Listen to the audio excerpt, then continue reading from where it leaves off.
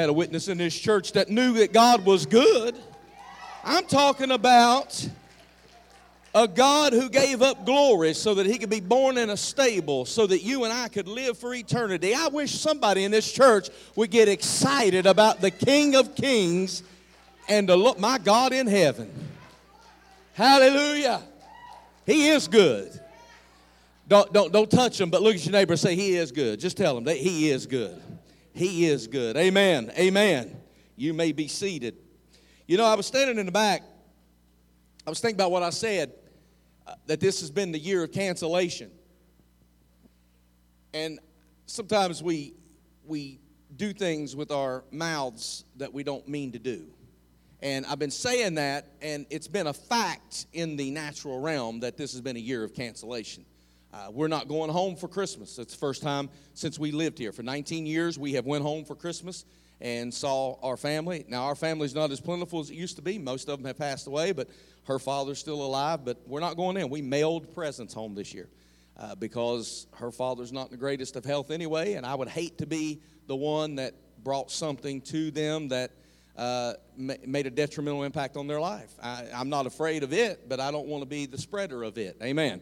So I'm just going to be responsible, and everything has changed. And this has been the year of cancellation. But the longer I stood in the back and worshiped and thought about what I had said, the madder I got. See, there's an Old Testament principle that has nothing to do with my sermon. This is all free. You're not even paying me for this. There's an Old Testament principle that if you catch a thief that is stolen from you, they have to repay 7 times what they stole from you. And the thief has stole a whole lot from a whole bunch of people this year. So I do not want to end this year on a down note. I do not want to end this year with your lips stuck out. I do not want to end this year feeling like you are lost or you have lost something, because nothing has been lost. I know exactly who the thief is. I know exactly where he is at, and I know exactly who's going to make him. My Redeemer lives, and he's going to make him repay. Glory to God. Listen, I did not pray us into this church for 2 years for this to be the season that we entered this building in. This is not what I had in mind. This is not what we wanted to do when we came into this building after 2 years of praying and working and striving and stressing and trying to move heaven and earth to open up the windows of heaven to get into this building. This is not what I had in mind. This shouldn't have been our first Christmas. That thief is a liar, and I know exactly who he is, and I know exactly what he owes Promise of Victory. And let me tell you something, it just makes me madder going into 2021, because no matter what he has designed for us, I'm not about to let him make me feel like this is normal. This is not normal. God's going to bring normal back. It might not look like it always did, but this is not normal. I don't know what normal is going to look like when it shows up. It may not look like what normal used to look like, but it won't look like this. So I'm just getting good and mad, and coming into this next season, once things start loosening up, I'm claiming souls, I'm claiming victory, I'm claiming deliverances, and everything we do is going to be magnified because of who God is and because we know exactly what the thief owes us. Can somebody say amen? This is not what Christmas should look like in our first season here in this church. So that just tells me next season we're just going to go after souls. We're going to go after the harvest. She don't know it yet, but I'm going to tell her while I tell everybody else. Michelle Insminger is going to put together a live nativity around this place next year, and we're just going to win souls all over Weirton, all over Steubenville, all over Brooke County and Hancock and Jefferson. We're going to win souls because the devil thinks that he can shut something down. The devil is not in control. Hear me prophesy this morning. God is still on the throne, and his son born in a manger is testimony that God still has a plan, that no matter how down and out it feels at the moment, this is not where God has brought us to leave us. God is up to some good thing. Can you give him a hand clap of praise before I start preaching? Amen. So I am doing a series entitled, well, it's not titled Merry Christmas. My series is titled Life Beyond Ordinary. And we've been talking for the past several weeks about how to live a life that is beyond ordinary. And I've been dealing with miracles. This morning I have tried to incorporate the story of Christmas in with the series that I have already started. We want to live a life that is beyond ordinary. And we've been talking about the miracles that Jesus performed. So this morning I'm going to do something different. I'm going to talk about the Christmas story, but I'm also going to tell you about a miracle, but not one that Jesus performed, but one that Jesus had a part to play in. Let me open your Bibles this morning to Luke chapter 2, and we're going to begin here in a very familiar passage of Scripture during this season. Luke chapter 2 and verse 8. And there were in the same country shepherds abiding in the field, keeping watch over their flock by night. And lo, the angel of the Lord came upon them, and the glory of the Lord shone round about them, and they were sore afraid. And the angel said unto them, Fear not, for behold, I bring you good tidings of great joy, which shall be to all people. For unto you is born this day in the city of David a Savior, which is Christ the Lord. And verse 12 is where I'm going to build up my entire sermon from. And this shall be a sign unto you. You shall find the babe wrapped in swaddling clothes. You will find the baby. I thought somebody might have jumped on that word already. You will, you should. There should be a pursuit. There should be a hunger. There should be a passion to find this baby. There should be something in you that is intrinsically designated like a magnetic force that is causing you to leave where you are to find this baby. See, once you come to the knowledge that this baby exists, you can't stay where you are. You got to move from where you are to wherever you can position yourself to find the baby. I want this morning to talk to you about this particular baby. But I'm not going to stay there, because if you go all the way back to Genesis chapter 1, verse 1, the very beginning of the Word of God, in the beginning, God created the heavens and the earth. And the Bible says in verse 2, and the earth was without form and void. But that's not all it says. It says the Spirit of the Lord moved over that earth. That earth that was without form and was void. I'm going to say that again. Where there was no form and it was void, the Spirit of God moved. We call that without form and void stage chaos. So where there was chaos, the Spirit of the Lord moved. Wherever chaos existed and man couldn't help, wherever chaos existed and you couldn't help yourself, wherever chaos was, the Spirit of the Lord moved right there. Now, why is that important for you to know in this Christmas season? Because in 2020, during the season and the year of cancellation, it's important for you to know that everything does not have to be well organized or stable or calm in order for God to move. I need somebody in this church to know this morning that God can perform a miracle in the middle of chaos. God doesn't have to have everything in a sedate state in order for Him to move where you are. You can be right in the middle of the greatest storm that you have ever faced, and the Spirit of the Lord will show up in the middle of your chaos and show off who He is. Somebody give God some praise. So we go over into the New Testament. So if we're being introduced and we're going to find this baby, I need you to understand how important it is that you know who it is you're looking for. Matthew chapter 1 verse 21 says, and she will bring forth a son, and you shall call his name Jesus. I want you to say that with me. His name, Jesus. Say, his name, Jesus. Why is it important for you to realize that this baby has a name?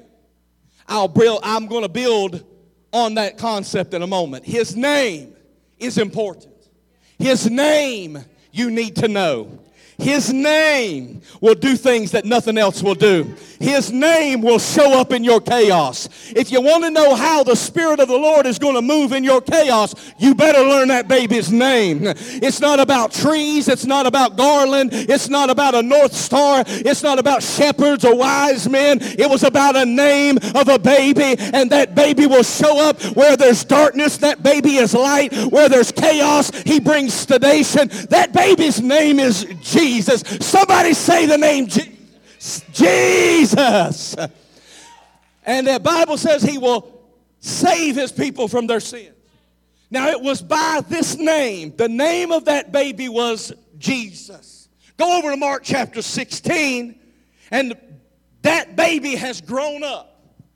And he tells his disciples in verses 17 and 18, and these signs shall follow them who believe.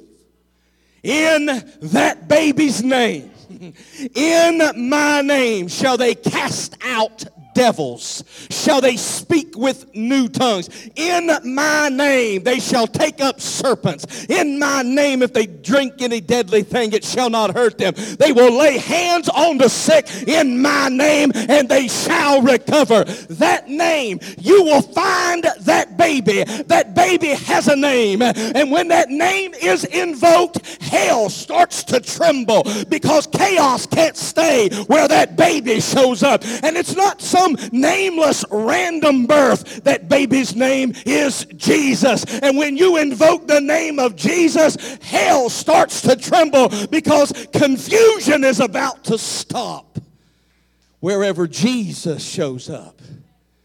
That would be easy if this was all there was to this story. But one of the most overlooked aspects of you being a witness to how powerful Jesus is that once you start doing the right thing, chaos is coming around the bend. I am reminded of a story that I have preached on possibly as much as any story in the Bible. There's a few stories in the Bible that I have just preached on and preached on and preached on, and I've preached probably 20 sermons from different viewpoints of the same story. And sometimes it feels like I've just preached everything I know to preach about one particular story. But as I was praying over this sermon, I was reminded of a story in Acts chapter 3. And the Bible says that it was the hour of prayer when John and Peter were on their way to the temple. And there by a gate named Beautiful, there sat a lame man, lame from his mother's womb. He was begging alms. In other words, he was asking for handouts. Peter looked at him and said, I don't have silver or gold, but what I have is the name of that baby. What I have is not just going to fix you for a minute, it's going to fix you for the rest of your days. What I have is not just going to buy you a cup of coffee. What I have is not just going to pay your light bill this month. What I have is the name of that baby. I have sought him, I have known him, and when I say the name of Jesus, strength is going to come to your legs, and you will jump and run and leap and praise God. In the name of Jesus. And the Bible says Peter reached down and pulled this brother up to his feet because he invoked the name of Jesus. The Bible says that the place went crazy. Church broke out. Sister such and much started shouting, and the bobby pins come shooting out of her beehive hairdo. This was one of them holiness churches. We had brothers stacked up in the aisle like cordwood, people laying hands on them, speaking in other tongues, leaving Jesus tracks on the ceiling. I mean, we're having revival at the house of God. Peter starts preaching about that name. The Bible says in chapter 3 that Peter started preaching and telling people that this name of Jesus was the reason that that lame man was in there running and leaping and praising God. And in chapter 3, verse 11, it says, now that the lame man who was healed held on to Peter and John. They got something I want. I'm going to hold on to them. And all the people ran together to them on the porch, greatly amazed. And then Peter started preaching. And their amazement turned into something else. Jump down to chapter 4, verse 1. The Bible says, as Peter was preaching to the people, the priests and the captain of the temple and the Sadducees came upon them, being greatly disturbed that they taught the people and preached in Jesus the resurrection from the dead. And they laid hands on them and put them in custody until the next day, because it was already evening. See, we were having good church. We were having revival. Everybody was amazed until they started using that name. Isn't it amazing in 2020 in America, you can get away with calling anybody anything, but you can't use the name Jesus? Isn't it amazing that when you go out, we're supposed to be politically correct, and we're not supposed to discriminate against anybody or any kind of belief or anything that anybody wants to say. We're supposed to just go along with it unless that person is preaching in Jesus' name. Isn't it amazing that it seems like in America in 2020 there is no discrimination unless somebody wants to stand up and pray and put Jesus' name at the end of it? That is the only person in 2020 America that is outlawed and outcast and looked down upon. There must be something about that name. I don't know. When nobody wants to hear it, that must mean there's something about that name. I wonder why it is that when you say that name, people start to get nervous. I wonder why it is that when you mention that name, people start to shut doors and put their fingers in their ears and say, la, la, la, la, la, I don't want to hear it. And they want to sue you, and they want to bring lawsuits to close things down. Why is it that people don't want to hear the name of Jesus? Well, let me help you. The reason people don't want to hear the name of Jesus is because hell don't like the name of Jesus. Because when people start learning how to talk about that baby and use the name of Jesus, hell gets nervous. Somebody give God some praise. Peter and John use the name of Jesus, and a crippled man is healed instantly. But can I tell you that having a relationship with Jesus does not suddenly shut your mess up? See, they used his name with great power and demonstration, and then they went to jail.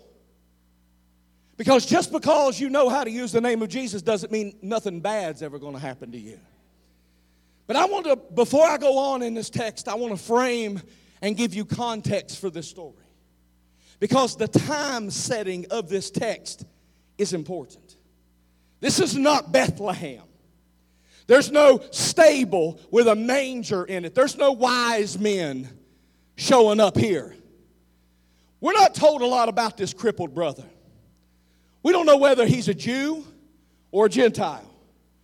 We know he's an outcast because if he was crippled, people wouldn't have messed with him. He wouldn't have been able to provide for himself. That's why he's a beggar. That's all we know about him. So it means that because they wouldn't allow a crippled man to go into the temple. Oh, you didn't know that about your brothers, did you? Back in the day, if you were crippled, you wouldn't have been allowed into the courtyard of the temple. That's why he's outside, hoping that some of them religious folks that he's heard so much about, but he can't be on their team, he can't join their church. He's heard that they are generous, so he hangs out by the gate of the temple, hoping that some of them generous folks will throw him some dimes or some quarters or maybe a dollar bill or two. And so he's hanging out by the church, but he can't get into. He is denied access. And what excites me about this story is that tells me that Jesus got to him even when he couldn't get inside the church. Oh, I wish some mamas and daddies with some backslidden prodigals would get excited right now that just because they don't come to hear Bishop preach doesn't mean that they are lost forever. No, Jesus can get to them if you never make it into the service, if you never make it up to the altar, if you never hear a word preached by the pastor. Jesus knows exactly where you are and can make your day right now. Now, it would do us well and serve us to consider the time that we find this story set in. It's not a time when everything is going great at the temple. Judaism is in trouble during this period of time. They are fighting to keep the status quo. Just a few years ago, this crazy, wild preacher named John the Baptist showed up out of the woods wearing some kind of animal skin, had honey dripping off of his beard, and locust legs sticking out from between his teeth. I mean, he's a Grizzly Adams joker coming down out of the woods, and he's preaching, repent, repent. You're going to hell if you don't repent. And they don't know how to handle John the Baptist. He's been causing all kinds of chaos in the temple. And now, this other guy named Jesus, that baby, his name shall be called Jesus.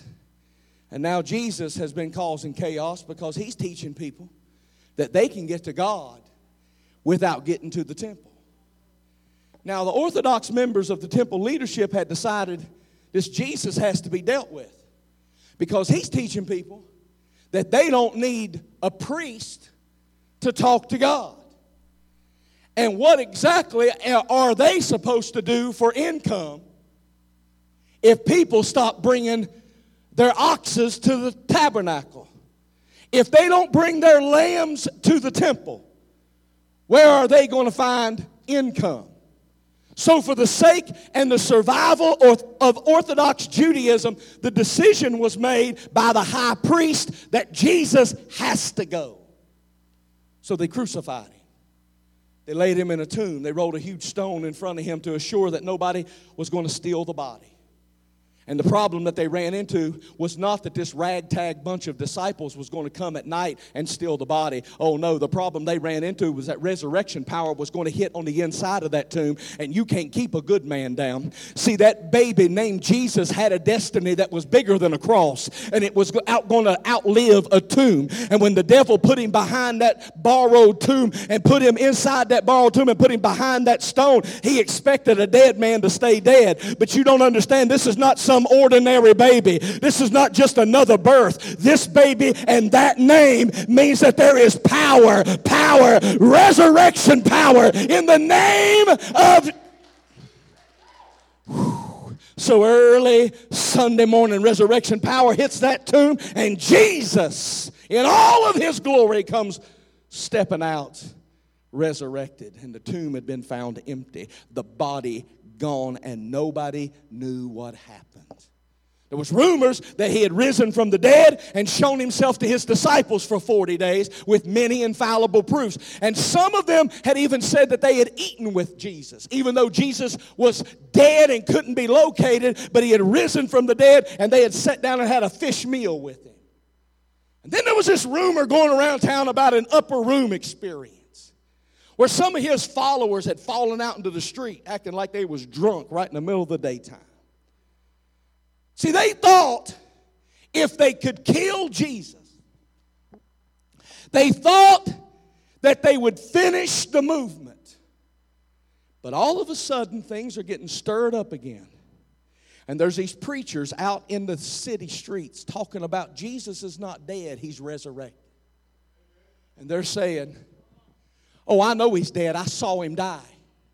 I was there the day he died. I was there when the soldiers plunged that spear into his side. I saw the blood and the water come forth. I saw them lay him in the tomb. And his body may not be able to be located, but I know what I saw. I saw Jesus die. Now these disciples are out stirring up the mess again. First it was John the Baptist, then it was Jesus himself, and now these disciples are out saying, don't believe what you saw. Don't believe what you've heard, because Jesus is indeed alive. He was dead, but he has come back. I saw him with my own eyes. I ate a meal with him, and pretty soon you're going to see him too, because he ain't going to stay locked up for very long. He's going to show himself to you too. So you have to understand, this is the setting where Peter and John comes to the temple that day. So when they're going to the temple at the hour of prayer, it's not like you coming to church on Sunday. When you come to church on Sunday, everybody here agrees with you. Everybody here thinks like you think and believes like you believe. You're in a room full of people that are in agreement with you. But they are coming to church where their theology is not accepted, it's not wanted, and it certainly isn't appreciated. See, it's always easier to believe when you can do it in a crowd. But sometimes you got to be willing to believe Jesus when you got to do it all by yourself. I'm talking about stubborn faith. I'm talking about radical, ridiculous faith. I'm talking about when you walk into service and throw your hands up and declare, this is the day that the Lord has made and I'm going to praise Him anyway, and you have been fighting hell all week long, and everything around you is telling you that your world is falling apart, but everything that's in you is saying, I have come too far to fall apart now, and in the name of Jesus. See, it's easy when you got a room full of cheerleaders, but sometimes you got to be willing to praise God when you are down to nothing. Sometimes you got to believe God and His power, whether you can get a witness or not. If nobody agrees with you, if nobody is putting encouraging messages on your Facebook page, you got to be willing to believe Him in spite of what you see and in spite of what you hear. I wish I had a witness. Understand with me, you don't have to believe it. But I'm going to. Understand with me, this book has brought me this far, and I'm going to keep on believing this book. This book has saw me through. When everybody else walked out on me, it was the truth of this book that kept me going. When everybody else said it couldn't happen, it was the truth of that book that told me it could happen. Yeah, go ahead, devil. Take my car, but I'm going to keep believing His word. Yeah, go ahead and take the house. I'm still going to believe His word. Yeah, I'll stand in the welfare line and declare that God is good. I'll stand at the courthouse. I'll stand at the jailhouse where my children have been locked up and say, I don't move because of the devil. I move because God is good, and it doesn't matter what I see. I'm still going to believe it. If I stand in the unemployment office, I'll still believe that this word works. Now, it would be easier if everybody was coming to church to serve the Lord, if everybody was sold out and everybody had no agenda of their own and everybody was on the same page. But here's one group who's coming to the temple, the Jews, who are trying to hold on to what they've always had. And then there's another group, the disciples, who are coming to church, and they're just hoping that the same power that helped Jesus is going to help them. And then there's this brother who ain't there for church at all. He is simply there because he's broke and he needs some handouts. The Bible says he's been crippled since he was born. And he came to the temple not looking for a miracle, not looking for a healing, looking for a handout. He's been lame since birth. I need to point that out to somebody because just because it's been tough for a long time, just because you've been struggling for years, just because you thought about giving up does not mean your situation is permanent, friend. That baby's name was Jesus. And when Jesus' spirit moves over chaos, chaos is brought into order. So you may have been fighting for a long time, but you ain't dead yet. You ain't finished yet. And you've got another chapter to this story. Don't let the devil tell you that where you're at is where you're staying, because you may have only made it to the gate and thought you would die there. But if Jesus ain't done with you yet, hold on, honey. A better day is coming. Now, I have preached on this for years, and one of the fascinating things about this story is this gate, because the name of the gate is beautiful. It's a crippled man at a gate called Beautiful. It's a man with an ugly problem in a beautiful place. I've preached that for all these years, and I still am amazed how it can be the best of times and the worst of times all at the same time. Look at the gate, it's beautiful. Look at my condition, it's ugly. Look at my promotion I just got at work, that's beautiful. But look at my kid that just got arrested, that's ugly. You can be going through your greatest day and your worst day at the same time. That's why you should never set in judgment of where somebody else is. Because what they are showing you may be their best day, but you don't know that hid behind their best day is their worst experience. And they didn't even know if they were going to make it into the house of God that day. They thought they would set. Now, they were in a beautiful place. And when you look at them, you say, well, what could they ever suffer with? I'm broke all the time, and they have all this money, and they've got nice cars, and they've got beautiful children, and they're all healthy, and I have this problem and that problem and that problem. See, you've got your problems on display. Some of us don't display our problems. I say us because I am this brother who sits in a beautiful place, and I'm constantly pointing to you and showing you how beautiful the gate is. Oh yeah, that's me. I am this brother. I am the crippled man laying in a beautiful place, showing you how beautiful. Look at the splendor of God. Look at the majesty of that baby. That baby's name is Jesus, and look how beautiful it is. And when you look at me, a brother like me who testifies of the beauty around me, you think I ain't never got nothing wrong. But trust me, my crippledness is hidden and disguised, but I'm pointing to the beauty around me. And what you need to know is no matter where you are, both things are true. Right now, wherever you are and however you exist, both realities are true in your life right now. You have beauty and crippledness around your life right now. That's why some people come to church and they're always quiet. Because just about the time they're about to shout, because they have been shown the beauty of that baby, something taps them on the shoulder and points out the ugliness that they carried in here. And they can't seem to find the strength to praise God because all they can remember is the ugly. And that's why other of us can't shut up when we come to the house of God. Because just about the time we was about to give up and give out, we made it as far as that beautiful gate, and we thought we might die there.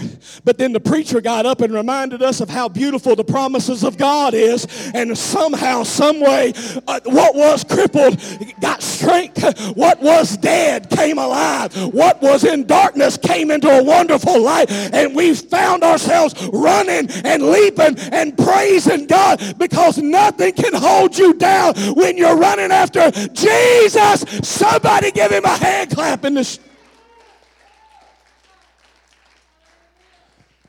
So you see me in the hallway, you see me at Walmart, and you say, how you doing, Pastor? I say, I'm doing good. I'm doing well. I'm blessed. And that's the truth. But then I can see you in the next aisle. You found me by the bananas, and I'm doing good. And that's the truth. Catch me over by the ice cream and ask me, how you doing, Pastor? And I'll say, there's some areas up under attack. I'm tired. I'm beat up. I don't know if I'm going to make it. I've thought about quitting. Surrender has crossed my mind. Well, wait a minute. Over at the bananas, wasn't you by the beautiful gate? What you telling me just 5 minutes ago that everything was good? Yeah, because in some parts of my life, I'm good. Some parts of my life, my kids are blessed. Some parts of my life, I'm feeling better than I've felt in a long time in my body. Some parts of my life, everything has come down and it's real chill. And at the same time, other parts of my life are unraveling thread by thread, and it feels like I have no control. That's called chaos. And I've come here this morning to decree and declare over your life that when you have chaos, get ready for the Spirit of God to move in that area. What happens when your bad time runs into your good time? What happens when your lame ugliness runs into your beautiful gate?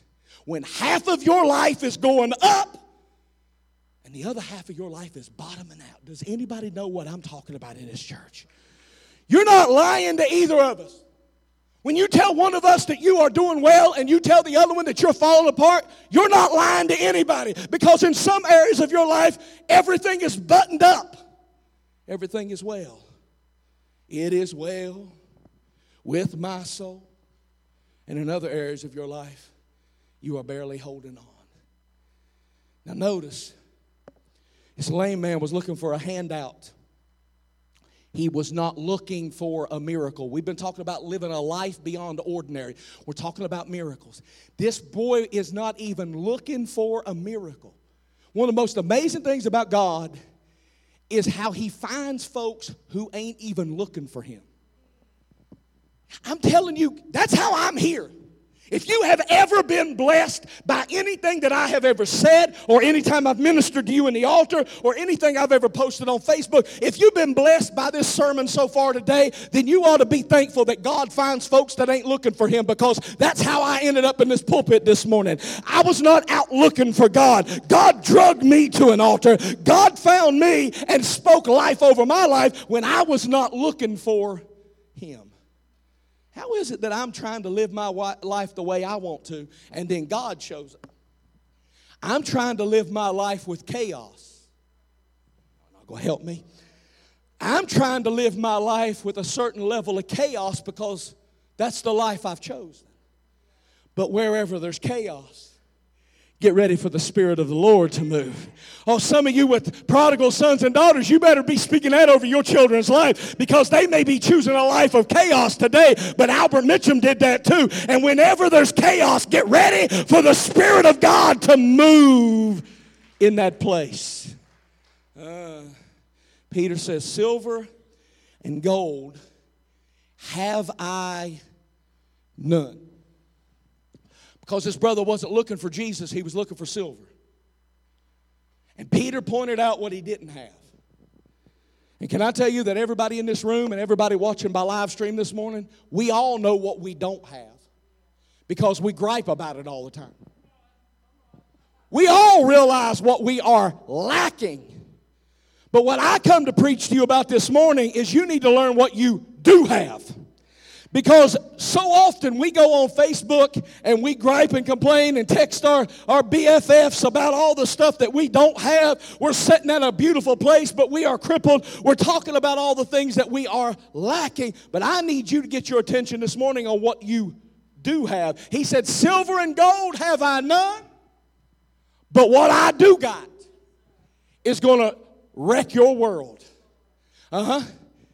He said, what I do have is better. I may have given you enough to go down to Starbucks and get you a Frappuccino, but I'm about to give you, listen, I know some of y'all love to get your coffee in the morning. I know some of y'all love to go get your brand new fries that just come up out of the oil vat. I know some of you love to go and you can't even start your day unless you've got a certain amount of coffee up in your system. I get it, I do. But this brother was asking for nickels and dimes, and what Peter said was, if I give you enough to go down to Starbucks, you're going to need Starbucks again tomorrow. But what I'm about to do is going to permanently bless your life. And God sent this preacher here this morning to tell somebody He is ready to permanently bless somebody. I wish somebody would get excited in this house. He wants to permanently bless some folks today.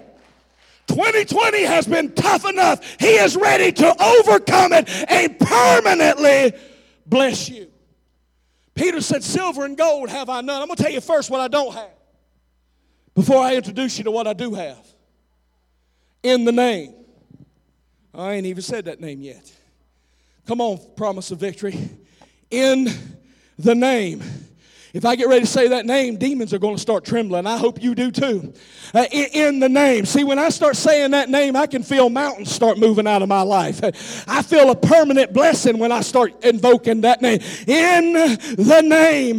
This is not just some name. This is not just any random name. This is not picking a name out of a baby book. This is that name. That name at which every knee shall bow and every tongue shall confess. In the name. When I see it, depression starts backing up. In the name, when I say that name, disease is going to start moving out. In the name, when I say that name, marriages are going to start being healed. Prodigals are going to start coming home. In the name of Jesus. Somebody join me. Does anybody know that name? That baby's name was Jesus. Somebody shout it loud. Jesus. Jesus! Hallelujah. Peter said, you don't know what I'm going to give you. So he reached down and grabbed the brother and helped him to his feet and lifted him up. And it didn't happen any other time of the day but at the hour of prayer. Say what you want to, but I'm thankful for prayer. I'm glad in 2020 that I have had a lifeline to heaven, and that lifeline has been prayer. Because prayer will get you out, and prayer will bring you in. And you don't even have to be the one praying. Do you know how many of you are sitting in this building this morning saved, sanctified, and filled with God's Holy Ghost, and you wasn't even the one that prayed you in? Somebody that you wasn't even in the room when they was doing the praying, and you have victory today because somebody prayed for you. Does anybody know that there was a mama back in your past? Because mama prayed me in. Mama got me when I wasn't looking for God. Does anybody in this church know somebody was praying for you? See, you ain't even got to be one praying. You just have to be the target of somebody's prayers. And you get touched. You get in an atmosphere of prayer, and it affects your life. In fact, with all due respect, when I'm going through trouble, I am careful who I talk to. Hear me? When I'm struggling, there are some phone calls that I just go to decline and let it go to voicemail. Because I don't need no more negativity in my life. I need somebody, listen, Peter said, silver and gold have I none, but what I have I give to you in the name of Jesus. Get up. And he lifted him up. See, sometimes when I'm down, I need somebody that's going to lift me up. You need some lifters in your life. I wish I had a witness in this church. The value of your friends is not how long you have known them. The value of your friends is not how many experiences you had way back when. Maybe you went to the prom together. Maybe you was on the same football squad together. Maybe you've known them since you was knee-high to a grasshopper. That is not the value of a friendship. A friendship is valued by folks that see you when you're down and say, I can't leave you like that. In the name of Jesus, get up and walk. And if you can't do it, I'll pick you up myself. I need some folks in my life that know he is strong and able. I need some people that when I have a problem, they say, problem? This is the hour of prayer. When I'm sick in my body, I need some people around me that says, this is the hour of prayer. And they don't just say they're going to pray for me. They pray for me. I need some people that when they see I'm down and depressed, when I'm sitting at a beautiful place with an ugly situation, they don't just say, oh, well, I don't know what's wrong with them. They say, depression, this is the hour of prayer. You unleash heaven on the people you care about. You hear me. When's the last time you prayed until somebody got victory? When's the last time you shook heaven until somebody got saved? When's the last time you shook heaven until somebody that was sick got delivered? I'm talking about somebody who looks you dead in the eye and says, you know what? You've come too far to give up now. God's got plans for you. Don't you? I'm going to pray for you until I see you physically get up, until I see you spiritually get up, until I see you emotionally get up. I'm not going to cease to pray for you until you have the victory. Those are the people you need in your life. Those are the friends you need. You need to look at your checkbook sometime and say, checkbook, this is the hour of prayer. I speak resurrection and I speak life. I mentioned this a few weeks ago in this series because we've been talking about miracles. I talked about expectation. The Bible says it was during the hour of prayer, and he expected a handout. He expected alms. He expected a quarter. Can I tell you that if you want to provoke God to do something in your life, you need to expect him to do something. And don't get me wrong, you can't expect everything God's going to do because the Bible says he can do exceedingly abundantly above all that you can ask or think. So he'll blow your mind. He's got blessings for you you can't even comprehend. At the same time, you need to expect something. We got too many folks that comes to church every Sunday out of habit, but they ain't expecting nothing. And when you don't expect nothing, you don't get nothing. So I want to encourage you, not just during this series, but every single time you walk into the house of God, you need to expect God to do something. And maybe you don't have great faith, but you expect Him to do something. See, something's going to happen if you expect. Something's going to happen if you pray. Something's going to happen if you'll shout. Something's going to happen if you'll fight one more fight. Something is going to happen when you praise Him, when you expect Him to do something. Something's going to happen that is going to show you who God is. That baby's name was Jesus. Jesus. Jesus. You will find the baby. Bible says that they had a star. The wise men had a star that they followed to find the baby. The shepherds had an angel. Told them there was a baby born, pointing them in the right direction. You'll find a baby. You'll find Jesus. That baby's name will be Jesus. So you'll find the baby. And they had a star. They had an angel. When Jesus was crucified, the disciples had no problem finding Him. The whole town was walking down the Via Dolorosa. Everybody knew where the crucifixion was happening. It's not hard to find Jesus in a manger. It's not hard to find Jesus on a cross. It's not even hard to find Jesus in the church. But what I'm tasked with this morning is asking you, can you find Him in your chaos? I know you can come to church and find Him. When this praise team starts singing, you got to be blind, deaf, and dumb not to find Jesus in a house like this. I mean, all your senses have to be not working.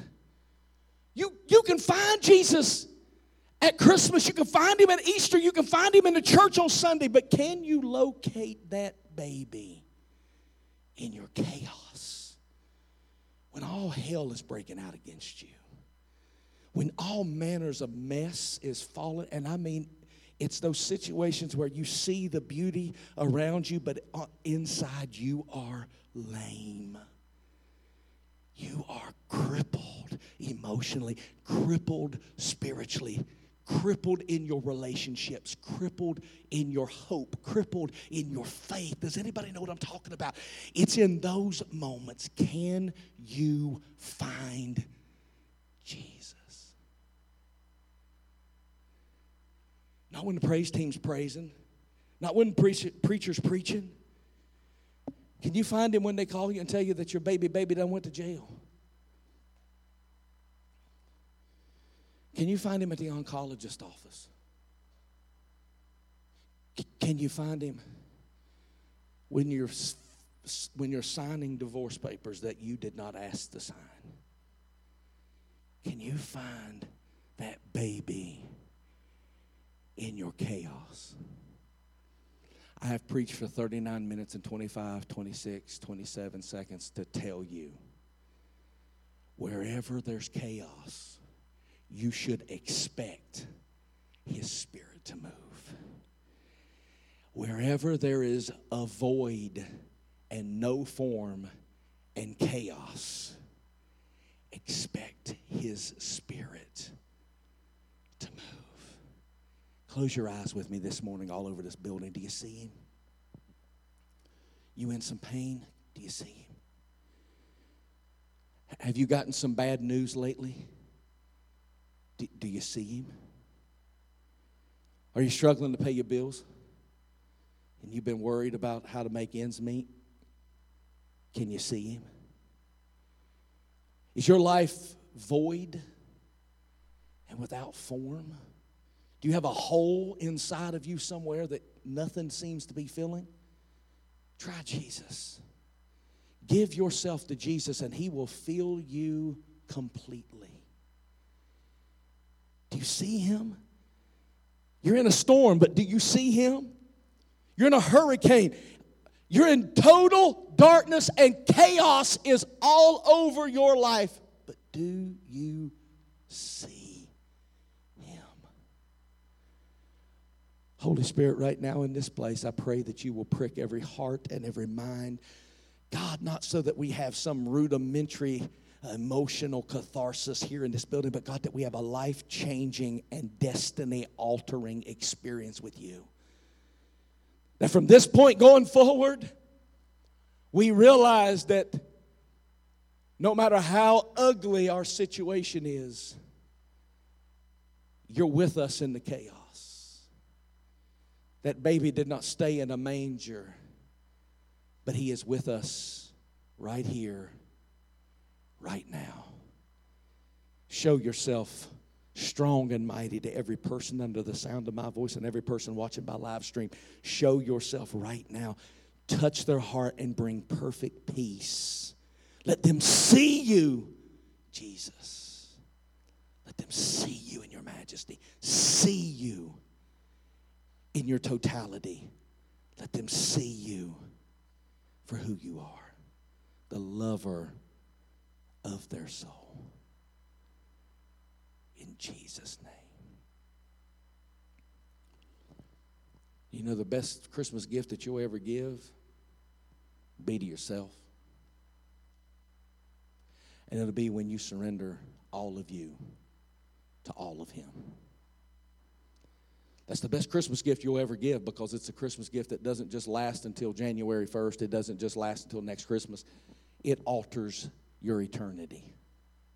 It changes your DNA spiritually and makes you a son and a daughter of God. That's what that baby was born for, to bring you into the kingdom. And I pray that this holiday season, I pray that that can't get out of your mind. If you haven't dedicated and devoted all of you to Him, I pray, as the Lord is my witness, He ever gave me breath to breathe, I pray that when you lay down to sleep at night, you hear this hoopy preacher's voice speaking in your head. Get right with God, get right with God, get right with God. Because that's what this season's about. It's not about trees or ornaments or presents. It's about a baby named Jesus who will move over your chaos. I love your promise of victory. Merry Christmas to you.